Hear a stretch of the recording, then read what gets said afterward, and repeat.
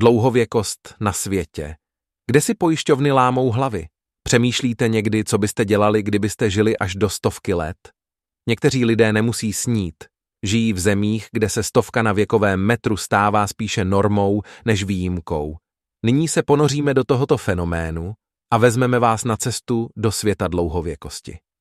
První zastávkou je Japonsko, země sakury, suši a mírně senilních stoletých lidí. Tato země má jednu z nejvyšších koncentrací stoletých na světě. Díky kombinaci zdravé stravy, aktivního životního stylu a působivé zdravotní péče se japonská populace vyznačuje znatelně vyšší průměrnou délkou života. Naším dalším cílem je Itálie. Přesněji řečeno její malý ostrov Sardinie. Místní hrdí století, lidé si užívají života v průzračném středomořském klima s místní středomořskou dietou bohatou na zeleninu, ovoce a ryby. A kdo by nesáhl po skleničce vína na podporu dlouhověkosti, že? Za třetí je tu Hongkong, kde obyvatele taky nezahálejí na cestě za druhou 100. Pochlubí se svou vyspělou zdravotní péčí a kvalitním životním prostředím.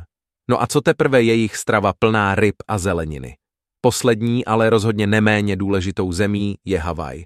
Možná to je tropický vzduch, nebo strava bohata na ovoce a zeleninu, nebo prostě to, že se pořád někde válí na plagy. Tak tedy, jestli si hledáte místo, kde byste své životní baterie dohnali na závratných 100%, máte teď hned několik možností k úvaze.